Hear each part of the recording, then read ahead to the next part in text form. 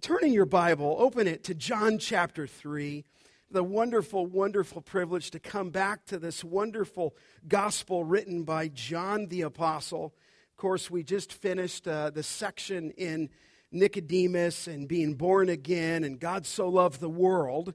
And we come to a new section, and the new section runs from 3:22 down through 3:36, and we'll take that in 2 weeks. We'll look at 3:22 through 30 today, and then next week we'll look at 3:30 through 36. But you follow along as I read from the English Standard Version.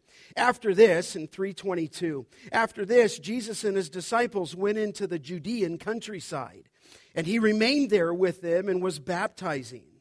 John also was baptizing at Aenon near Salim, because water was plentiful there, and the people were coming and being baptized, for John had not yet been put into prison.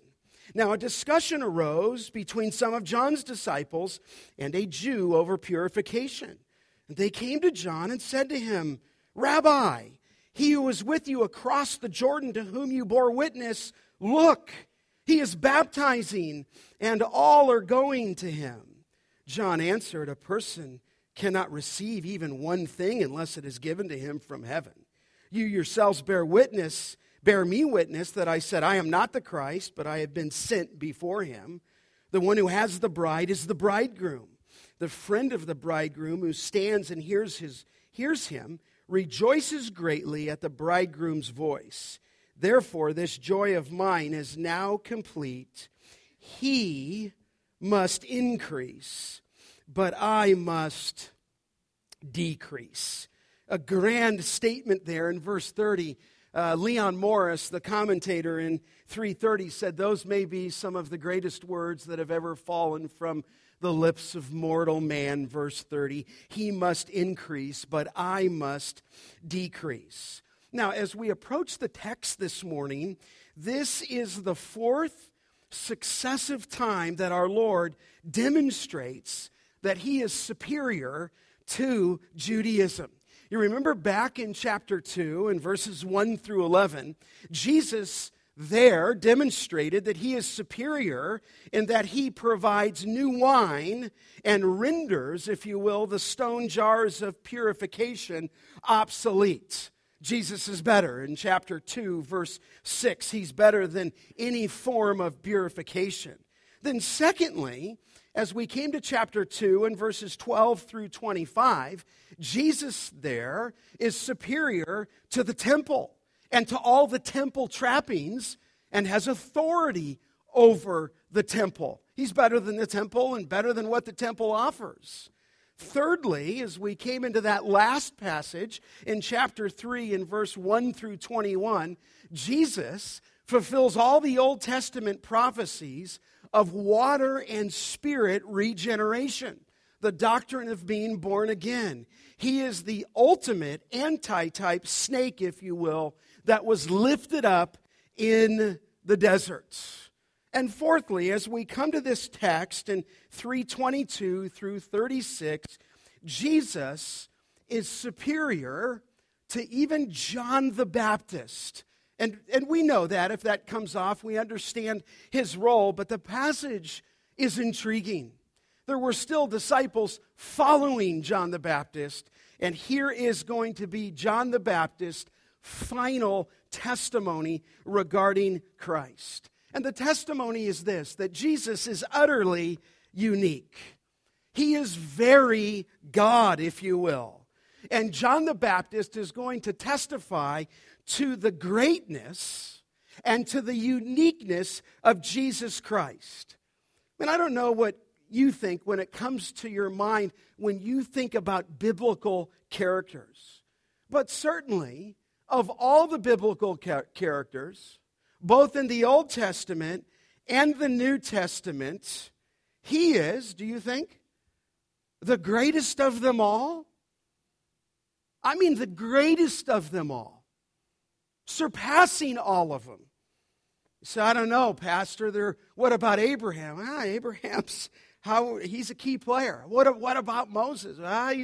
He's a key player. What about Jeremiah, well, he's a key player. What about Isaiah? And you go down the list, but here's what I wanted to share with you is that Jesus said of John the Baptist himself, Jesus said, among those born of women, there has arisen no one greater than John the Baptist. You said Jesus said that? Yes, he said that in Matthew 11:11. Among those born of women, there has arisen no one greater than John the Baptist. And in this marvelous passage, we see the greatest quality that a leader can possess, the quality of pointing people to the Savior and away from self. It is the character of humility. And in this wonderful passage, Jesus, if I went to a theater term, will upstage John the Baptist. When you think of that term, upstage, that is when the lead actor emerges and all the other actors on the stage begin to, fade away into obscurity. And that's going to be seen here in this passage. So as Jesus arrives on the scene, John the Baptist, if you will, fades into the background. Now, as we approach the text this morning, real clearly for you, I want you to see three key discoveries that reveal the greatness of Christ through the final testimony of John the Baptist, okay? Three discoveries that reveal the greatness of the person of Christ through the final testimony of John the Baptist. And this passage will serve to us, it will serve to you as a reminder to you regarding your role, regarding your focus in the world, regarding your role in life, regarding your role as a husband, regarding your role as a mother, as a wife, regarding your role as a single person, regarding your role as a businessman, regarding your role as a businesswoman, as a single person in our world. It's going to help you understand. See, our chief ambition in life, family, business, is to exalt the Lord Jesus Christ. So I want you to listen carefully this morning. Let's look at the first discovery. The first discovery. And we'll just call it identify the setting. Identify the setting. Pick up the text with me because it's always about the text here at Grace Church of the Valley. It says in 3:22, after this, after what just transpired with Nicodemus, but after this, Jesus and his disciples went into the Judean countryside, and he remained there with them and was baptizing. Now, in the previous passage, you can check back in chapter 2 and verse 13, they were in Jerusalem. And Jerusalem, in that whole account with Nicodemus, is, of course, in Judea. But you can see here in the setting that he went into the Judean countryside, is what the text says. The Lord went from Jerusalem into, if you will, the rural areas, into the countryside. He goes from Jerusalem and he goes north. Now look at the text again in 3:22. As he went with his disciples into that countryside, he remained there with them and was baptizing. Okay? He was baptizing. Now if you just read that, you would tend to think and he was with them and was baptizing. But we know from another passage, he wasn't baptizing. His disciples were baptizing. Just look at the next page in chapter 4, verse 2. It says in 4:1, when Jesus learned that the Pharisees had heard that Jesus was making and baptizing more disciples than John, verse 2, although Jesus himself did not baptize, but only his disciples. And so as he goes out into this countryside of Judea, he's baptizing, but not Jesus himself. His disciples are baptizing.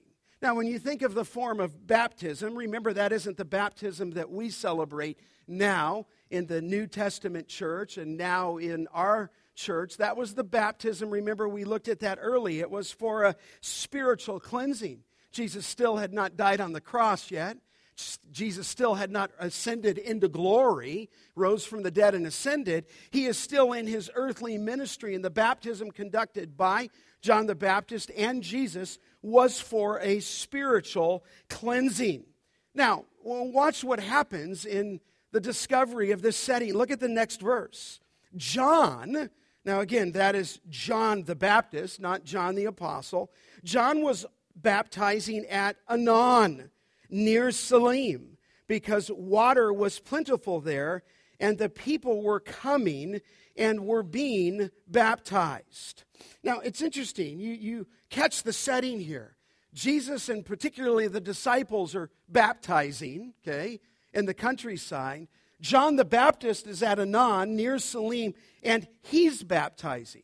Now, just to tie this together for you just for a moment, because some commentators get lost in this, because usually in the synoptic gospels, it goes like this. Jesus was baptized, Jesus was tempted, and immediately after his temptation, John the Baptist was arrested, okay? But look back at the text. John wants to be so clear for us there. He says in 22, does it say of the text, and he remained there with them.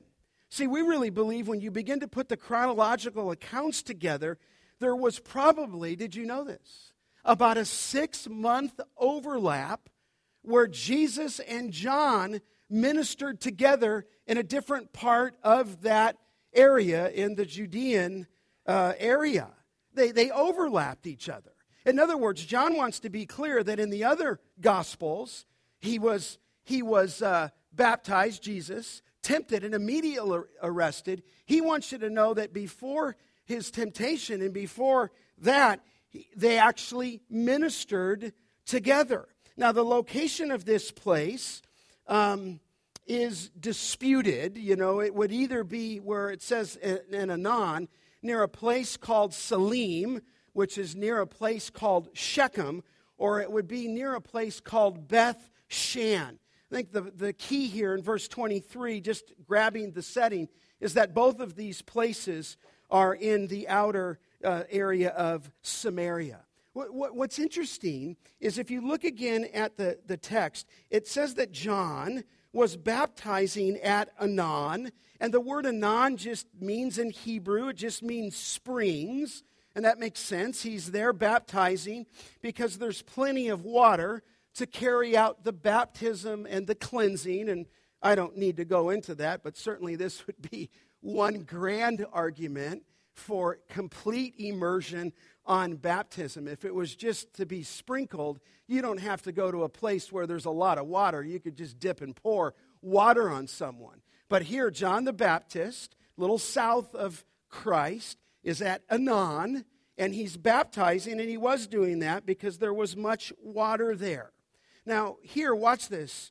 John adds, and that's John the Apostle, an important point here. Look at verse 24. For John had not been put into prison. And again, that's to help us place the narrative in its place. His imprisonment immediately follows his temptation in the other Gospels. But with the setting in mind, John the Apostle is telling us that the event we are studying comes, listen, in between his baptism and his temptation, but prior, obviously, to his imprisonment. So here's the first discovery. Just identify the setting. But it leads to a second discovery, to recognize the disputes.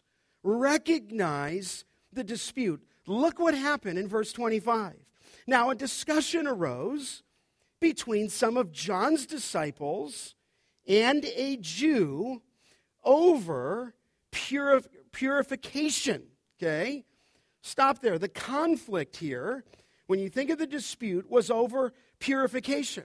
Now remember, they had within Judaism all these special rites of purification. In fact, when we were there a year ago as a church, as we were walking around the temple, they had a number of places where they called it a mikvah. And a mikvah all around the temple, and they just weren't around the temple only, but they were places where you could descend down a set of stairs into just a little chamber that they would fill with water. And it was often their custom that before they went into the temple, before they sacrificed any kind of animal or made any kind of offering, they would go down and descend, if you will, into this mikvah and cleanse themselves to prepare themselves to give a sacrifice. And so now you've got in verse 25, a discussion arose. And the dispute, you can see it there, is very clear, between John's disciples and a Jew over purification. And I think the question that begs itself here is, I think this one particular Jew, and who he is, we don't know. Some people think it's somebody who's been following Christ. We just don't know. It just says that it's a certain Jew. I think what happened is that this Jew came to the disciples of John the Baptist, and they said, which baptism is superior? I mean, do we get baptized by John, or now Jesus and certainly his disciples are baptizing? Which one is it? Which one should we follow? Which one is going to give us what we need? Now, the big issue, though, and the big dispute follows in the next verse. Look at it. That was the question. That was the dispute. That's the discussion. But they came, and they who came in verse 26 are the disciples of John. They came to John the Baptist and said to him, Rabbi, which don't take that as much. Rabbi just means teacher. But Rabbi, he who was with you across the Jordan, to whom you bore witness, look, here's the issue. He is baptizing, and all are going to him. So you got the setting. You have now the dispute, right? The conflict that arises. Honestly, just jealousy sets in. It sets in amongst the disciples of John the Baptist. Hey, John, they might say, we know that you testified to Christ, but John, all are going to him. That's what the text says. And I think the disciples of John the Baptist were saying, you told us about this in chapter 1, or at least in the narrative, but we don't like it. And what you have here in verse 26 is inside dialogue between John the Baptist and his disciples. Now, this conflict that we have here is partly driven by the proximity of these respective ministries. You've got the ministry of John the Baptist, and you've got the ministry of Jesus. And they are in each other's backyard. And they're baptizing, if you will, in the same district. And here's the specific conflict, is the text says that Jesus' disciples were baptizing more than John's disciples. In other words, what's happening probably in this 6-month gap, as people used to flock to John the Baptist, now they're beginning to flock to the Lord Jesus Christ. And I would think, and you would think, that just makes sense. The miracles that he was doing in John's gospel attracted people to his ministry. He was casting out demons. He just showed an authoritative display of his power in the temple. And so before they're running to John the Baptist, and now they're beginning to move over to Christ. Now, look again at verse 26. I don't know if I think this would be accurate. I don't want to read into it. But look at 26. They, the disciples, came to John the Baptist, or came to John and said to him, Rabbi, did you notice this? He who is with you across the Jordan. Now listen. They don't even mention his name. Come on. I mean, at least the text is somewhat impersonal. They don't say, hey, the one that you told us to follow, the one whom you told us you're not worthy to untie his sandal, King Jesus. They're all following him. No, it just says in verse 36, or 26, excuse me, that he who is with you across the Jordan is baptizing and all are going to him. Listen, they're jealous. Bottom line, they see Jesus and John the Baptist in competition. And John's disciples are concerned. And they say to John, John, your star is sinking. John, your ministry in the eyes of others is diminishing. And the disciples of John were resentful over the success of Jesus. Their master, if they looked at that, their rabbi, their teacher, was being overshadowed. Now, look at the text again, just to point it out. They say, and all are going to him. That is an utter exaggeration, okay? Not all, because people were still going to John the Baptist, but in their minds, you know how things become larger than they are. John, listen, if you don't make some kind of difference here, nobody will be left. After all, John, I mean, maybe they said this to him. You had so many years of anonymity. You had so many years of loneliness in the desert. You had so many years of rejection. You had a culture that has alienated you.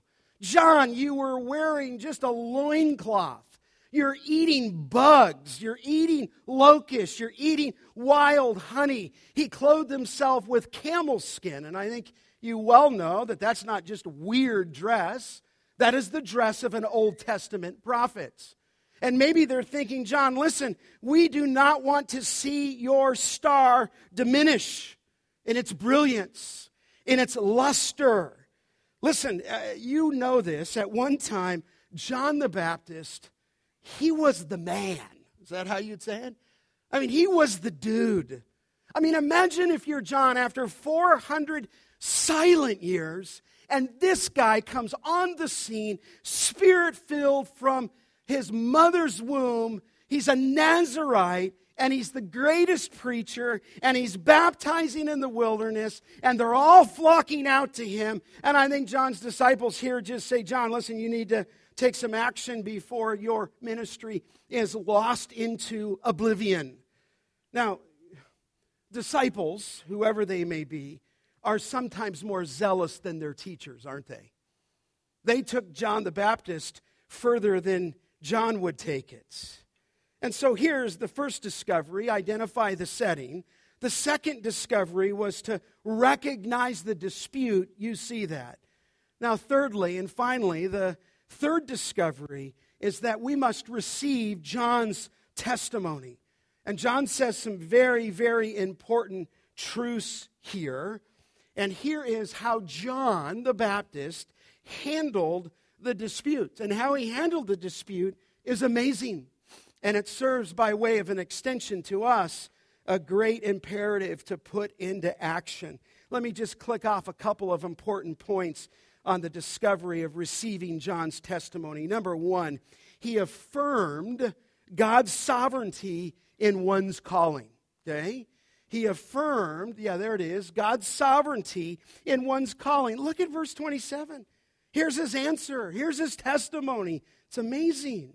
John answered, verse 27, a person cannot receive even one thing unless it is given him from heaven.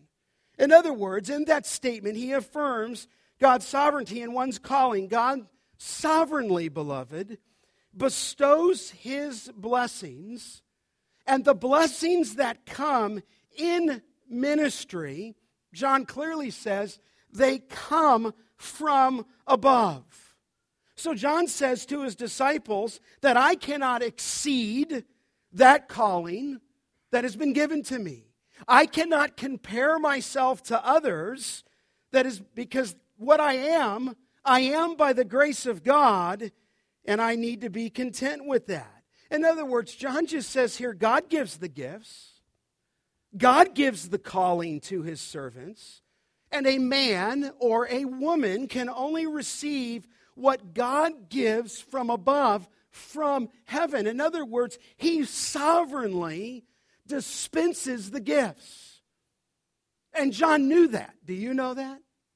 See, we become at times jealous, and at sometimes we become resentful. And I could put it in my language, we do that in ministry, or maybe you do that in business. You resent someone else's gift, someone else's growth, someone else's business, someone else's home, someone else's children, someone else's finances. But John just says here, listen, here's God's sovereignty in giving of the gifts. Do we have 1 Corinthians 4:7? Here it is, right there. And I usually don't do this. I put it in the Living Bible, so don't quote me on that. But I liked how it said it. What are you so puffed up about? What do you have that that God hasn't given you?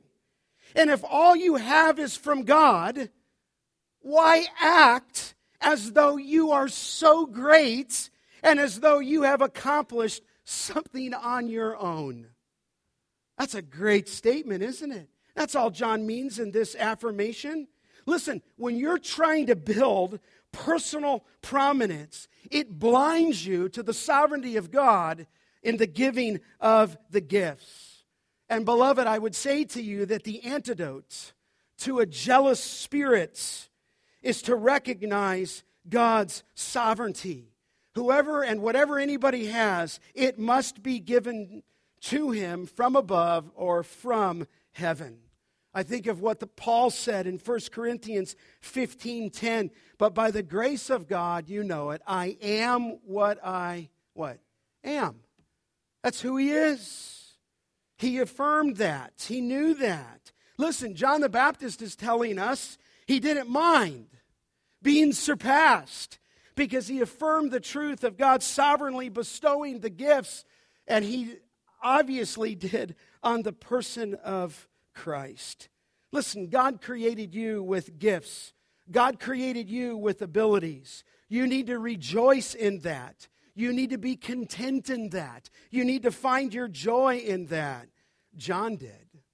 So he first affirmed God's sovereignty in one's calling. Secondly, he affirmed God's message by his witness. He affirmed God's message by his witness. Look at verse 28.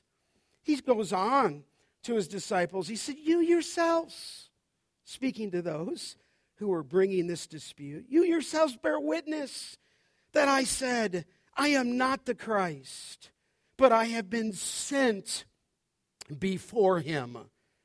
In other words, John says, I am the forerunner.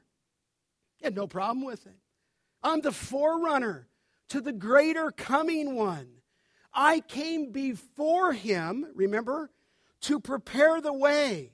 I play, John says, the subordinate role. Remember? Listen, beloved, John the Baptist knew his place. But let me show you. Just look back a couple chapters in chapter 1. Do you remember these statements? In 1:8, we're here. This is not John the Baptist speaking. It is John the Apostle. And he says in 1:8, speaking of the one coming named John, he was not the light, but he came to bear witness about the light. JB's not the light, John the Baptist. I just came to bear witness about the light. Glance down in chapter 1, verse 15. John bore witness about him and cried out, this was he of whom I said that he who comes after me ranks before me because he was, what? Before me. Now that's a bizarre statement. He who comes after me, that's right. How many months was John the Baptist born prior to Jesus? You remember that? Probably 6 months, right? His mom was pregnant before Mary was. But look what he says there. It says in verse 15, he who comes after me, in other words, I'll paraphrase it, he who was born after me, he actually ranks before me because he was, what? Before me. In the beginning was the Word, and the Word was with God, and the Word was God. In verse 14, and the Word became flesh. John knows that's the message. Look down at chapter 1 and verse 20. Here, John the Baptist, remember they asked in verse 19, at the end of verse 19, who are you? And he said in verse 20, he confessed, and he did not deny. He confessed, I am not the Christ. Glance down to verse 27. He said, even he who comes after me, the strap of whose sandal I am not worthy to untie. Wow. Look at verse 30 of chapter 1. This is he of whom I said, after me comes a man who ranks before me. Same statement. Because he was before me. And he says down in verse 34, I have seen and I have borne witness that this is the Son of God. Listen, beloved, John the Baptist could have felt slighted. Could have. I mean, he could have felt neglected. He could have felt forgotten. He could have felt the fear of going obscure, if you will. But no, John was never hard-hearted. He was never bitter. He kept pointing people to his precious Savior that he loved. Barclay, in one of his books, tells of a former pastor, and the pastor's name was Dr. Spence. And Dr. Spence was once a very popular preacher. And there was at one point when Dr. Spence's church was full. But as the years begin to pass and as Spence began to get up in his years, people begin to drift away. And they drifted away to the church across the road. And there came a young, new pastor. And he was attracting the crowds. And one particular evening on Sunday night in Dr. Spence's church, there was a very small gathering. And the pastor looked at his little flock. He said, where have all the people gone? And there was kind of an embarrassed silence. But then one of the leaders said, I think they've all gone to the church across the street to hear the new pastor. And Pastor Spence was quiet for a moment, silent for a moment. Then he smiled. Well then, he said, I think we ought to follow them. And he descended from his pulpit and he took his people down the road to hear the young new pastor. So there's a man who it's not about himself.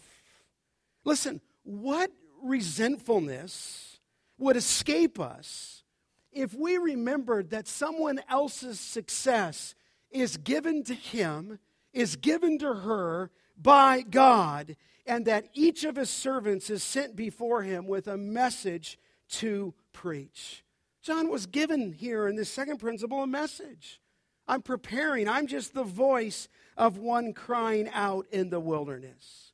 So, beloved, with Jesus' ministry on the rise, John's relationship to Jesus actually needed clarifying. And so it is provided, okay? See, you can see it on your outline there. Here's what he did. He affirmed one's ministry focus by way of a picture. John's going to just make it so simple for us, and he's going to put this ministry focus into a picture that maybe allows it just to come out a richer, fuller way. Look what he said. It's an incredible statement. He said, the one, John the Baptist speaking, who has the bride is the bridegroom. He said, the friend of the bridegroom who stands and hears him rejoices greatly at the bridegroom's voice. Therefore, he says, this joy of mine is now complete. He gives us just a picture here, and he talks there about the friend of the bridegroom. In Hebrew, or they would call that, I've never heard this word, a shashbin, okay? The friend of the bridegroom, I mean, we might call it the best man. But it was a little more in this day. It was called the shashbin. And it played a very, very key role at a wedding. he arranged, just imagine this, the wedding. He would be the friend of the bridegroom who gave out all the invitations. He would be the one who presided at the wedding feast. And he had so he was there all throughout that. But he really had, as far as I was reading in history here, one special duty. Had all the duties on oversight, but then there was one that was key. It was his duty to guard the bridal chamber and to let no false lover in. He would open the door of that chamber only when in the dark he had heard the bridegroom's voice and recognized it.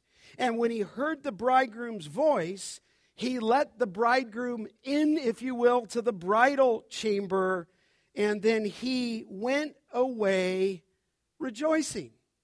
Because his one main task had been, at the end of the ceremony, to bring the bride and the groom together. And when that task was done, he faded out, if you will, of the center of the picture. And what John the Baptist is saying in this picture is he is not, the groom, if you will, okay, the bridegroom. He is the friend of the bridegroom. In other words, he is not the Christ. And John's entire joy was his master's voice and not his own. And once John completed his role, he faded into obscurity. In fact, I think you well know that not long after this, John would then be arrested. He would be placed into prison. A woman by the name of Salome would come out and perform a lewd dance, upon which the king said, "Ask me for whatever you wish, up to half of my kingdom, and it will be given to you." And she went over to her mother and said, "Bring me the head of John the Baptist on a what? On a platter." And that's exactly what happened. Not long after this, the dance was performed. They went into a cell, severed his head from his body, and his life was over. But you understand that John the Baptist, before that, had fulfilled his task of bearing witness to the greater one than himself. It's a wonderful picture. Listen, his entire ministry was to prepare the arrival of Christ, to prepare the arrival of the groom.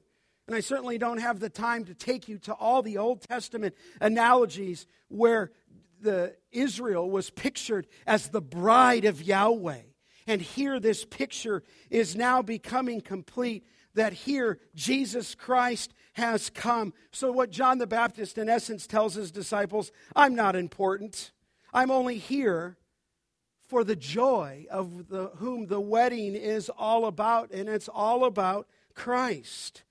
You see, for John the Baptist, this dispute did not lead to depression. It did not lead to self-pity. I can't say enough of that. Often our depression comes because we look at other people and we see what they have, the gifts they have, the personality they have, the business they have, the home they have, the marriage they have, and you're driven to lose all your joy. But John says, not me. I have one task, and that's to exalt Christ. And I'm not in a self-pitying mode, JB says, but I have joy. In fact, he says, Jesus' advancement is my primary joy. And so the rising prominence of Jesus, as upsetting as it must have been to some of John's disciples, listen, floods John with surpassing joy, because that was exactly what he himself had worked for. In fact, look at the end of 29. He said, therefore, this joy of mine is now, what? Complete. And then what Morris said, maybe the greatest words to ever fall from the lips of mortal men, is in verse 30. Would you look at it? John the Baptist said, you know it well, he must increase, but I must, what? Decrease. Listen, in the Baptist, there was no jealousy. There's no strife. There's no rivalry. There's no bitterness. There's no jockeying for position. And listen, I can only just say to you personally, every man in the ministry, I would think, is going to struggle with this. I mean, you want to succeed in ministry. You want to do something significant for the cause. And sometimes there's a very fine line in there where you cross over from holy zeal to it being all about yourself. And so listen, I'm not exempt from this. But I would say to you, is what use is there in magnifying the herald, John the Baptist, when the king's here? Right? That seems to be the point. Now let me just make a theological point here, that the transition from the Baptist to Jesus also represents a crucial salvation historical watershed from the Old Testament prophetic era to that of Jesus Christ. The Messiah is here. I mean, the truth is this, and I don't want it to focus on John, but I think you'll get it. John's humility was the key to his greatness. It was his self-denying humility that actually made him great, though he himself is not great. He wouldn't want me to say that. He's pointing to the one who's the Savior. He's pointing people to Christ. Let me just ask you some questions, okay? It's not a history lesson, right? It's about you. It's about me. One day you're going to be surpassed. You're going to be surpassed as a leader. You're going to be surpassed as an athlete. I mean, that day came for me at various times. You know, I played college basketball, and that's one of the difficult things. Because what I heard MacArthur say one time, he said, preachers are some of the most competitive people that I know. And I think he's right. If you want to know me, I'm a point guard. I'm a battler. I am a fighter. But the day will come when you will be surpassed. As a leader, as an athlete, as a businessman, as a businesswoman, as a homemaker, as a mother, you're going to be eclipsed. You're going to actually be looked over. You might even be asked to take a lesser role. And I just want to ask you, you okay with that? You okay with that? Paul said it this way when he said, some preach Christ. Here's how Paul looked at it. From envy and rivalry, but others from goodwill. He said, the latter do it out of love, knowing that I am put here for the defense of the gospel. He said, the former proclaim Christ out of selfish ambition, not sincerely, but thinking to afflict me in my imprisonment. In Philippians 1, he said, what then? Only that in every way, whether in pretense or in truth, Christ is proclaimed, and in that I rejoice. Some preached him out of envy. Some preached Christ out of strife. Some preached Christ out of jealousy. Paul said, listen, my only heart is that in every way Christ is proclaimed. He said, in that I rejoice. How about you and the gifts and the abilities of another? Let me ask you this question. I just pray that God would give our church servants who think like John the Baptist, who whole life point to Christ. What if men, we'll talk about that in February, in your home, your joy was to serve another? What if in your home it wasn't about you? What if in your home, in my home, our chief end was to become the greatest servant of them all? That's what our home should be like. What if all of you, mothers, homemakers, grandmothers, you existed for the joy of another, the joy of serving people, the joy of pointing your kids to the person of Christ? What would happen in homes like that? Well, I'll tell you, in homes like that, Christ would be honored, would he not? when you have two people trying to outdo each other in love and service. That would be a happy and a harmonious home. Where the home struggles is when people have competing desires and it's more about them than about other people. We used to use the picture in parenting. How is your home? Is your home a bunch of people standing in a circle, okay? Outward looking, holding hands with a circle going around? Or is your home gathered in a circle, holding hands, looking inward because it's about someone else who's right across from you that you can see? See, sometimes our focus is completely on the outside. John says here, hey, my goal is just to serve that one. What if in business you were the servant of all? What if on your athletic team and on the athletic field you were the servant of all and your goal was to make your team greater? Let me just ask you, are you joyful when others are greater preachers? That's kind of for me, okay? Are you greater when you see somebody who's just a mother and she's just an awesome mother? And you grew up in an unsaved home, and she's coming from 5 generations of moms and grandmas and great-grandmas, and now all that's been, and you look, and I'm telling you, your joy can go. It can suck out of you if you're not looking to Christ, right? Or when someone's a better businessman or a better businesswoman, or someone has a greater personality, or they're better looking, or 1,000 other things. There was the great church father, Augustine, who said, ask me what is the first thing in religion.